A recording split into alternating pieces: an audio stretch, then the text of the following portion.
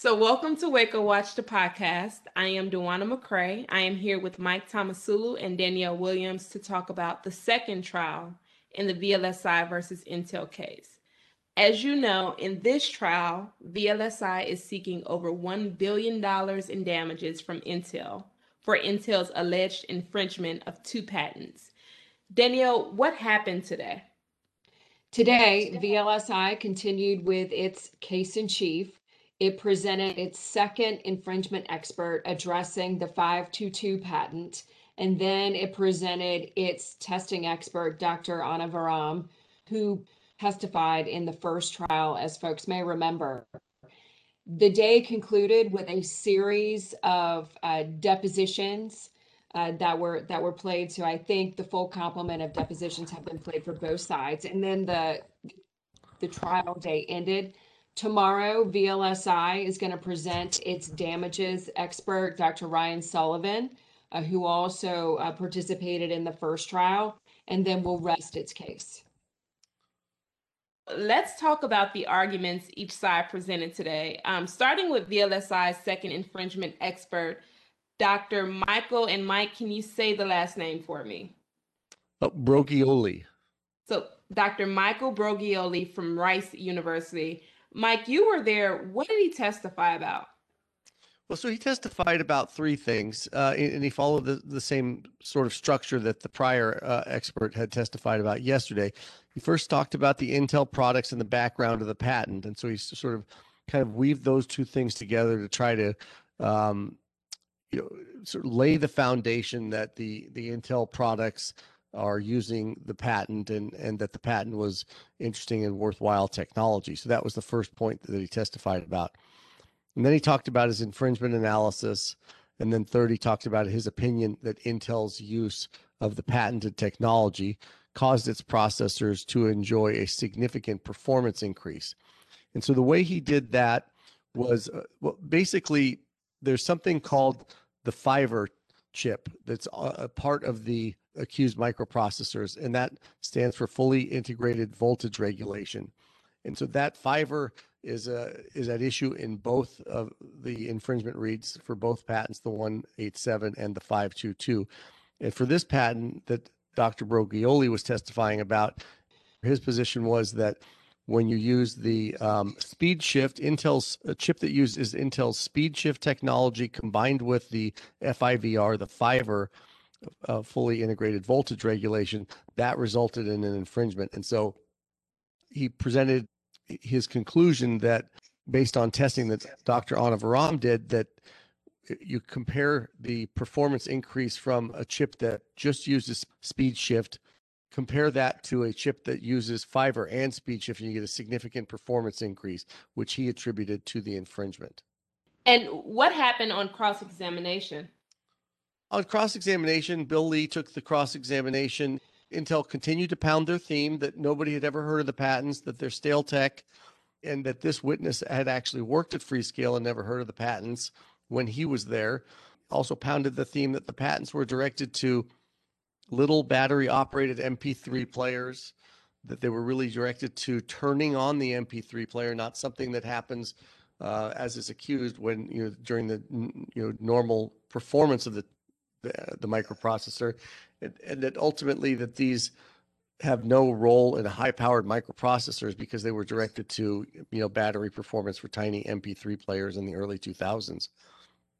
And then the last part of the cross-examination, there was a significant investment of time by Intel in setting up its invalidity defense for this patent.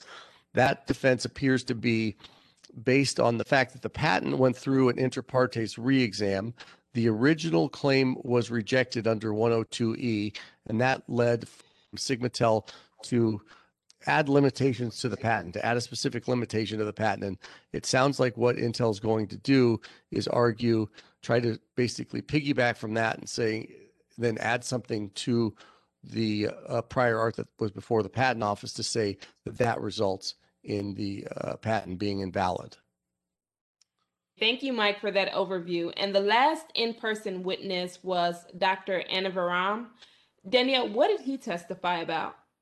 Dr. Anavaram picked up where the infringement experts left off with regard to the testing. So remember, both of the infringement experts talked about how there were improvements by the technology and already previewed for the jury what those improvements were, and Dr. Anavaram's testing that he did to determine what the improvement was for the incremental benefit from VLSI's perspective.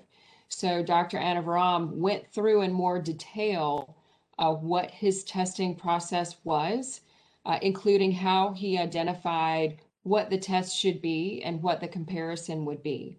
He relied significantly on Intel's own benchmark testing that it makes available internally. So just for example, if someone at Intel would like to know whether the addition or subtraction of a particular component will have an impact on speed, they've got testing modules available internally to determine what the outcome would be. And those same modules were what Dr. Anavaram used to evaluate what the improvement was for the alleged invention here. He went through in a lot of detail, had a very solid grasp of the facts around what he did and why he did it for his presentation on direct. And what points were Intel trying to get during the cross-examination of Dr. Anavaram? That's a good question. The cross-examination was handled by Joe Mueller, and he was trying to make the same points he had made in the first trial, which was that he tested the wrong things.